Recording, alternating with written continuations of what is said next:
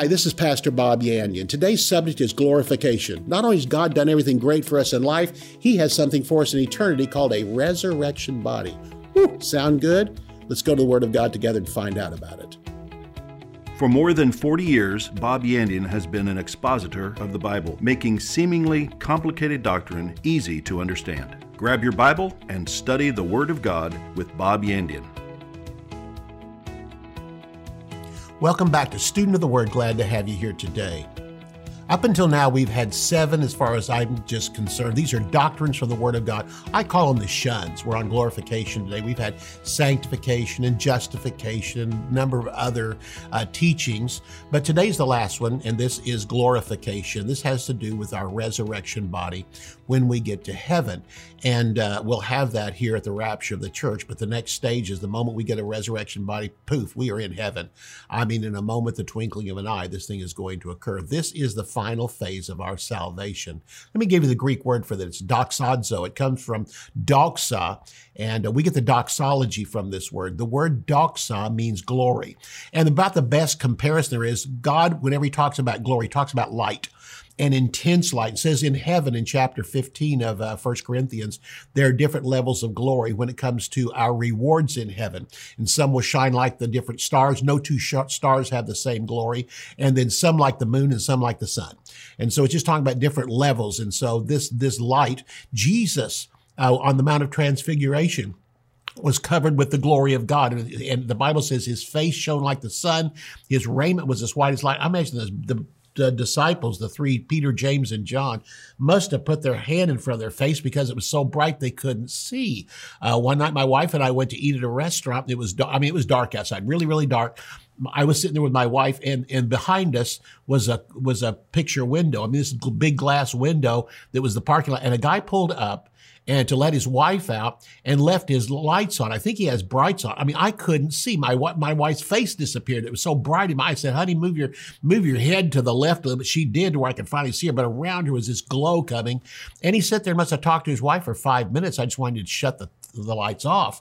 So again, this is what doxa is. It's God's glory. And the word here for glorification is doxazo. It means to honor or to magnify. The meaning is glorification, the final phase of salvation at the receiving of a resurrection body. In fact, it's called a glorified body. This will occur at the rapture of the church. Look with me at Romans chapter 8, verse 20 through 25. And we're going to talk about that literally creation is under a curse. All mankind is under a curse, but even those who have received Jesus as Lord and Savior, they're still part of the curse. It's attached to us. It's attached to our body. Our spirit has been born again. The Holy Spirit comes to live in our spirit, and we become the temple of the Holy Spirit. Next of all, our soul is being renewed day by day. And listen, the only 2 parts of you, if you died today, the only 2 parts of you that would go to heaven is your spirit and your soul. In chapter 12 of the book of Hebrews, the Bible says people in heaven are seen there as the spirits of just people made perfect.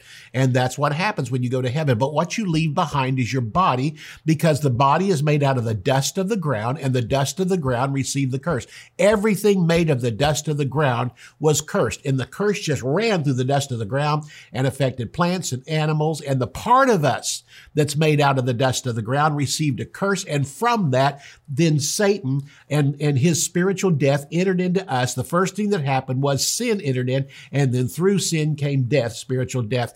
Man basically died in the garden from the outside in. Jesus Christ has come to give us life from the inside out. And the last part of us is going to receive eternal life, will be our body. My spirit has been given eternal life. My soul is eternal. And throughout all of eternity, I'll still be learning. And so that the mind of Christ is something that basically will take an eternity to fully have. And then it goes on to say, though, but the last thing that's going to be redeemed, it will be our body. And that will occur when this natural body will put on a spiritual body. When this mortal will put on immortality. And this body, which is death doomed, will take on a body that will never die forever. All right. Romans chapter 8, look at verse 20 down through verse 25. Creation was subjected to futility. This is the curse placed on the earth at the time of Adam. Adam brought this on, not willingly, Creation didn't say, here, send a curse. No, not willingly, but because of him who subjected it in hope. And when Adam sinned, God allowed a curse to come into this, but he saw the curse would only last for a certain period of time. And that will be until the time when Jesus Christ comes back and sets up his eternal kingdom on this earth. That is the beginning of the millennial reign. Verse 21 goes on to say, because the creation itself also will be delivered from the bondage of corruption into the glorious liberty of the children of God. The first ones that will receive a resurrection body will be the children of God on the earth at the time of the rapture. Then it says in verse 21, the creation then later itself will be delivered from the bondage of corruption into the same glorious liberty that the children of God have. On the day when the earth is released from its bondage, and that is this curse that's on the earth, will be of the day of the coming of Jesus Christ, not for the rapture of the church, but 7 years later when he comes back to establish his kingdom on this earth. And then those coming from heaven will have glorified bodies. The earth will be released from the bondage of corruption. And the Old Testament tells us that even the trees will clap their hands at the return of the King. The oceans will clap their hands. The earth will break forth into glorious singing. And I like to think of it as an antiphonal. We'll be coming back from heaven singing he's King of Kings and Lord of Lords, and the earth will be singing it out. And we'll have this antiphonal going on between us who are redeemed and have a resurrection body 7 years before that. And during those 7 years in heaven, we went through the judgment seat of Christ. We've now received our rewards and now been fashioned into the bride of the Lord Jesus Christ. Coming back on that day, nature will break forth also into the same glorious liberty as the children of God. But until that day, nature groans under the pressures of earth.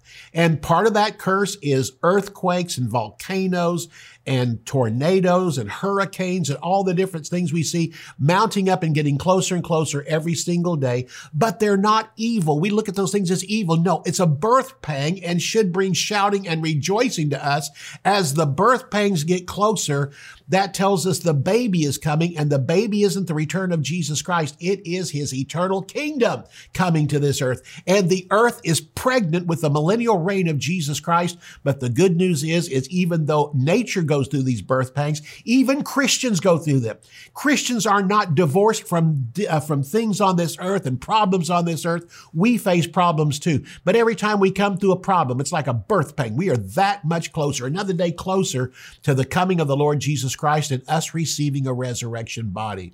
Look at verse 22. We know that the whole creation groans and labors. This is birth pangs, with birth pangs together until now. From the time of the fall of Adam until now, the earth has been going through birth pangs. Not only that, but we also, that's Christians who have the first fruits of the Spirit. That's the new birth, the Holy Spirit living in us. Even we ourselves groan within ourselves, eagerly awaiting the adoption, the redemption of our body. This is glorification. This is the one we're still waiting on. For we were saved by hope. But hope that is seen is not hope. Daily, listen, we have been born again by faith, but the hope we're returning to here is the eventual coming of the Lord Jesus Christ, of which John referred to it as the great hope of the church. We are saved in this hope, but hope that is seen is not hope. For why does one still hope for what he sees? But if we hope for what we do not see, we eagerly wait for it with perseverance. Glorification is the final phase of our salvation. Both the earth and the church are waiting for final redemption. And when Jesus Christ comes back to the earth to rule and to reign, what's going to happen is Antichrist will be removed, the false prophet, the beast will be removed, Satan will be removed, all religion will be removed, all unbelievers will be removed. And even the curse on the earth will be removed, and the earth will break forth into glorious rejoicing and shouting, because the entire earth will be like the Garden of Eden, back there when Adam and Eve lived in it. Glorification was accomplished before creation. Romans chapter 8, take a look at verse 28 through 30. We know that all things work together for good. Why? Because we have something to look forward to. I mean, every day when things go bad and the government does these things that we're seeing around us, and whenever all the diseases we see around us and the whole governments of the earth working together to take over the earth, we know the tribulation is coming soon, but the good news is we know on the other side of it, Jesus Christ is coming back. He's going to come back to this earth as King of Kings and Lord of Lords. He's going to fight the battle of Armageddon and win it, and then do all these wonderful things I just told you about at the end of the tribulation to establish his kingdom. We know that that's going to happen. So every day we have something to look forward to. For the church, we have the rapture of the church to look forward to. And for all of creation, they see the coming of Jesus Christ to remedy this thing and to remove the curse that Adam had placed here. So Romans 8:28 says, we know that all things work together for good to those that love God, to those who are the called according to his purpose, for whom he foreknew, he also predestined. We've had these things back and we talked about predestination and God's foreknowledge. Whom he foreknew. Foreknowledge is the foundation for predestination. He also predestined. He knew who would accept him, and he predestined a plan for them. He predestined to be conformed to the image of his Son, that he, Jesus Christ, might be the firstborn among many brethren. I'm the billionth one born, but Jesus was the first one. Verse 30, moreover, whom he predestined, these he also called, and whom he called, these he also justified, and whom he justified, these he also glorified. Notice the last thing is glorification. But I want you to notice something.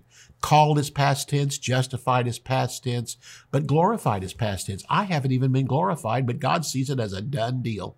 Before I was born again, this verse was still here. So God looked through time and saw that Bob would one day, as 5-year-old Bobby, receive Jesus as Lord and Savior, and he made provisions for my birth, new birth, the plans he had for my life, for my calling, for my justification, but he also made plans for my glorification. You know what this means? God already sees me as a done deal, glorified in heaven. I need to see myself that way. Look through the eyes of the hope of God, of what's laid up for me in the future. I will have a glorified body forever and forever. To be honest with you, 1 billion years from now, I'll have a glorified body. I might as well look at it today. You know what that tells me? If I can see like God does 1 billion years from now, me standing in heaven around the throne of God, you know what that means? I'm going to make it through this problem. That's how all things can work together for good. If I see God's plan in my life all the way to the very end of it with a glorified body, then I can tell you something. What's this problem mean? I'm going to come through it. And the next problem, I'm going to come through that. And the next problem through that. And the next. If God be for me, who can be against me? What can be against me? It simply comes back to this. If I have a glorified body yet to come, then God will prepare me, and God will protect me today, tomorrow, the next day, next month, next week, next year. All these things all have been prepared for me. I have a glorious future to look forward to. Glorification, like foreknowledge, predestination, our calling and justification, were accomplished before the foundation of the world. And God saw again back there that all this, God already sees me there. I might as well see myself there. And by doing that, then glorification gives hope to everyday problems that you and I have. I've been waiting on this book, Theology Simplified. This is a class I teach at Charis Bible College, and it's my favorite class. I think the students' favorite class is there. And I've been waiting to put this into a book. It's 8 different theological terms that sound difficult, but actually are very simple. I just simply think the Bible sometimes is filled with complicated sounding words, but you break it down, it becomes very simple. This book is called Theology Simplified. Let me tell you what all it covers. It covers predestination, it covers reconciliation and sanctification, it covers glorification, justification, redemption, propitiation, and election are all covered in this book. And again, big words with simple meanings. I bring it down to you. When I used to pastor at the church, I would even I'd say, housewives, you that are listening out there today in the congregation, this is designed for you too. If you can't take this sermon, go home and meditate on it, and then the next morning prepare a tuna fish sandwich for your children to go to school, then I missed the point today. The Word of God is not difficult. Even the Greek and the Hebrew were written on a 3rd or 4th grade level where people can understand it. So that's what this is for. So, this book will help and bless you tremendously as a person, as a convert, and as a disciple of the Lord Jesus Christ. If you teach a Bible class, if you teach a home cell group, or you're a pastor of a church or whatever, this book is for everybody, and it's going to greatly bless you. So I know you're going to be blessed by getting this book, and again, by growing in the things of God. So this book is available, $15. Go to my website, bobyandian.com, and there you can purchase a copy for yourself. You might be saying, well, $15 sounds like a lot for a book. You'd pay that for a gourmet burger. and an order of fries and a Coke after it's all over, and that meal would last you maybe 2 or 3 hours. You'd be hungry again. This will feed you for a lifetime. You could read it over and over again, hand it on to your children. It will continue to feed them. And once you get it, one revelation, you'll say, wow, it was certainly worth the $15. So again, go to my website, bobyandian.com. You'll find how you can have a copy for yourself. Blessings upon blessings to you. Bob Yandian Ministries is training up a new generation in the Word of God. Because of your generosity and faithfulness, this teaching ministry is able to change countless lives. You will never know until you get to heaven how many people received Jesus, were filled with the Holy Spirit, healed, or found God's will for their life through your support and prayers. If you would like to become a partner with Bob Yandian, visit our website at bobyandian.com and click on Partnership.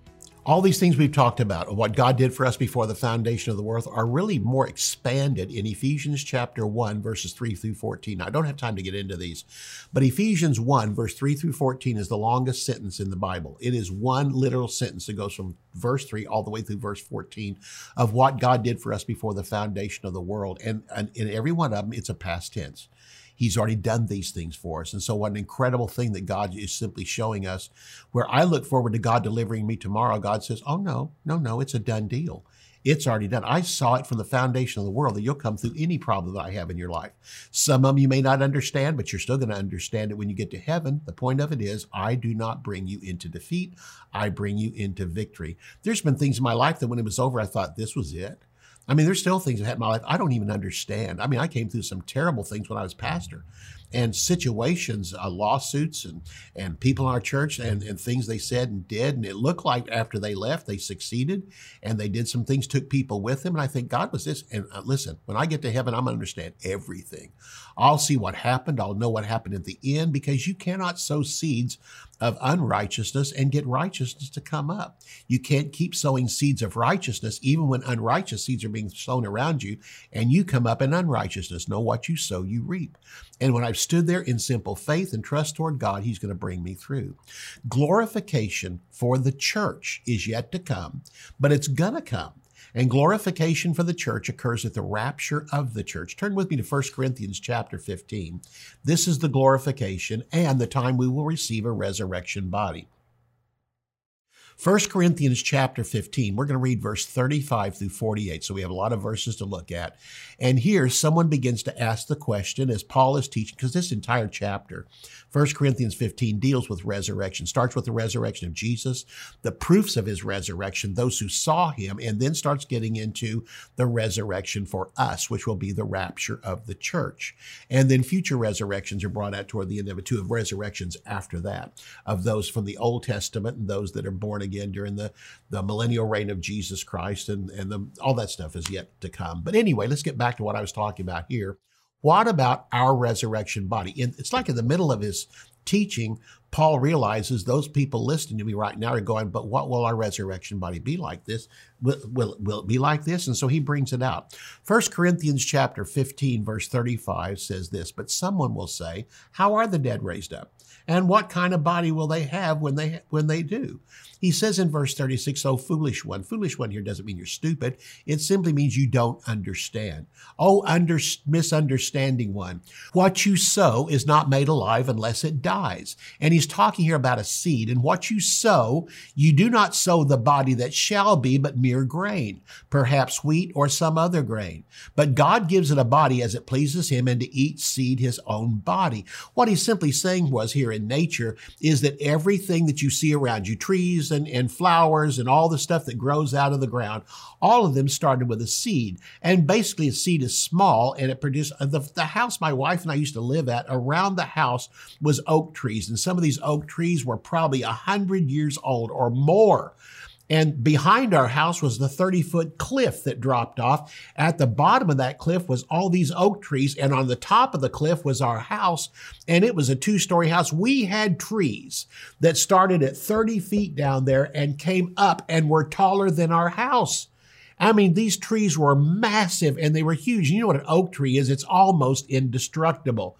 Oak is one of the hardest woods you can find. Here it simply says, That all started as an acorn. It started as a seed. It started as something small. It started as something fragile. And every fall, we would have acorns all around the house. They were covering the sidewalks, everything. I'd walk out to go get in my car in the morning and come to the church to work at the office, and I'd step on those things. They'd crunch under my feet. Well, you knew that one was useless already. You couldn't put that in the ground because it was destroyed, all right? But those ones that fell in the ground, you know what would happen? As soon as spring rolled around, we had shoots coming up out of the ground of new oak trees. So we had to go through and cut those things, or else we'd have been swamped by them a few years later. So you can see how quickly those things go in the ground and they sprout and all that. Here's the point of what I'm trying to tell you is, when you see a seed, you see the shell of the seed. The heart of the seed is on the inside. But when you bury that seed, the outside, the shell dissolves. And when it dissolves, what's in the heart comes out. The tree that comes out didn't come from the shell. It came from the heart of the seed, but the shell has to dissolve first. And what's inside? Our resurrection body doesn't come from this body. No, it comes from in here. It's our body is sown a natural body, but raised a spiritual body. My body that will come out of the grave, or my body that will be suddenly turned into a resurrection body, will not be this physical body and somehow made into another one. No, it's going to come from my spirit. My natural body, like the outside of the seed, is going to dissolve, but what's on the inside will come out. The resurrection body comes from the heart of the seed. It is a spiritual body. It is spirit made tangible. My spirit right now cannot be seen. Oh, I'm sure if you go to heaven, you can see all the spirits have just been made perfect up there. And on the Mount of Transfiguration, Peter, James, and John got to see the two resurrections, or got to see the spirits on the mountain there of Elijah and Moses. So it simply comes back to this again. And that is what was on that mountain that day will one day be turned into resurrection bodies for Moses and Elijah. In heaven, there's spirits up there. Their bodies have dissolved and the heart of them are in heaven, but one day they're going to come back down and then suddenly receive a resurrection body. And the resurrection body be just like an acorn compared to an oak tree. An acorn is fragile. Your natural body is fragile. You have to walk in faith and protection of God, but a resurrection body is indestructible. I'm simply saying he's simply comparing the resurrection body to sowing and reaping. And what you sow, verse 37, you do not sow the body that shall be, but mere grain, perhaps of wheat or some other grain, but God gives it a body as it pleases him, and to each seed its own body. Look at verse 39. Now he compares us and other animals and things around us. All flesh is not the same flesh. There's one kind of flesh of men, another flesh of animals, another of fish, another of birds. In other words, what he's saying here is there's no such thing as evolution. All right. Fish do not turn into people. Birds don't turn into fish and all these other things. No, there's walls placed between them. And there's one type of flesh of people, another flesh of animals, another of fish, another of birds. There are also celestial bodies and terrestrial bodies. Celestial bodies are those in the sky, those at night when you look up into the air and you see the different ones up there. And here's the point he's going to start bringing out. In the celestial, you'll see one glory. And you'll see another glory, another glory. No two stars shine the same. No two moons shine the same. No two planets shine the same. And the sun and the moon are the two brightest that are out there. But you look out there and no two, by the billions, if you can stand out in a field some night and literally see millions and millions and millions of stars, you couldn't count them all. No two are the same. So will the resurrection bodies be. There are also celestial bodies and terrestrial bodies. In other words, you can see God's glory in the heavens, the shining up, but you can also see things here on this earth. But the glory of the celestial is one and the glory of the terrestrial is another. There's one glory of the sun. Woo, brilliance of the sun. Another glory of the moon. Oh, the brilliance of the moon. And another glory of the stars. For one star differs from another in glory, and this includes all the planets. So also is the resurrection of the dead. It is sown in corruption. It is raised in incorruption. I'm going to stop right there. You know what he's simply saying? Stop to think about this for just a moment. We don't bury Christians. We plant them. They're going to come up. I love this at funerals. Say, we're going to bury them today. I say, no, we're going to plant them because they're going to come up. All we're doing is planting the seed, and the outside and the shell of the seed is going to dissolve and release the inside, which will go to heaven for a while. But when it comes back, that spirit is going to turn into an incorruptible body, an indestructible body, and it'll be totally different. Notice the body is sown in corruption. It's raised in incorruption. It is sown in dishonor. It is raised in glory. In other words, there's no glory in this natural body. It's headed toward the grave, but we're going to be raised up in glory, the magnificent glory of God himself. It is sown in weakness. It's raised in power. You can step on a seed and break it, but the tree that comes up is almost indestructible compared to the shell of the seed that was there. Verse 44, it's sown a natural body. It's raised a spiritual body. My natural body right here will be sown one day. In other words, planted in the ground. But when it comes up, it's going to be a body not made out of this natural stuff or the dust of the ground. It's going to be my spirit on the inside becoming tangible. There is a natural body and there is a spiritual body. Right now, I'm in a natural body, but one day I'll have a spiritual body just like that of Jesus Christ. He's the only one in heaven right now with a spiritual body, seated on the throne of God. Verse 45, and so it is written, the first man, Adam, became a living being. The last Adam became a life-giving spirit. However, the spirit is not first, but the natural, and after that, the spiritual. The first man was out of the earth, made of dust. The second man is the Lord from heaven.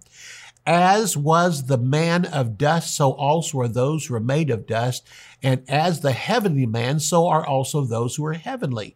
In other words, I have a body that came from Adam. One day I'll have a body that comes from Jesus Christ, the last Adam. And as we have been born the image of the man of dust, we shall also bear the image of the heavenly man, the Lord Jesus Christ. Let's talk about this for just a moment. Turn with me to 1 John chapter 3, verses 2 and 3. Beloved, now we are the children of God, and it has not yet been revealed what we shall be. But we know that when he is revealed, we will be like him, for we will see him as he is. And everyone who has this hope in him purifies himself just as he is pure. In other words, this verse is saying we will have a resurrection body just like Jesus has. Jesus still looks like Jesus. Bob will still look like Bob. But understand this.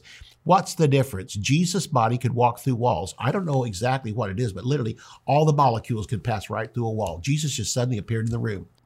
Next of all, Jesus could eat and drink and breathe, but it wasn't necessary. He ate with his disciples, but it doesn't take food to keep a resurrection body alive. He could drink with them.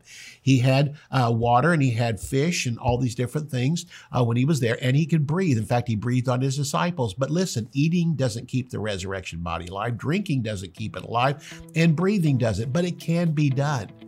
Next of all, Jesus could disappear and reappear anywhere else. And so he was here, and then suddenly he was over here, and he suddenly disappeared, and then he was over here later on. And that, again, is what a resurrection body can do. We'll have a body just like Jesus Christ. He could travel and even exist in outer space. He's left the earth standing on the Mount of Olives. He went up through the atmosphere, went right into outer space, and then went right to the third heaven and sat down at the right hand of the Father in a resurrection body. So we can one day. We can travel the entire universe. We can go to any part of the universe, and you know how fast we go? At the speed of thought. I can think it and be there. That's how fast. And you and I can join hands and go to the Pleiades, go to the very ends of the universe and see it. This is what's going to happen to us one day when we have a resurrection body. This is called glorification. You can order resources, become a partner, or browse free articles and podcasts by visiting our website at bobyandian.com. You can also join our mailing list and receive weekly devotions and the latest ministry updates. If you would like to contact Bob Yandian Ministries, visit bobyandian.com and click on Contact. To contact us by mail, use the address on your screen. Thank you for watching today's broadcast.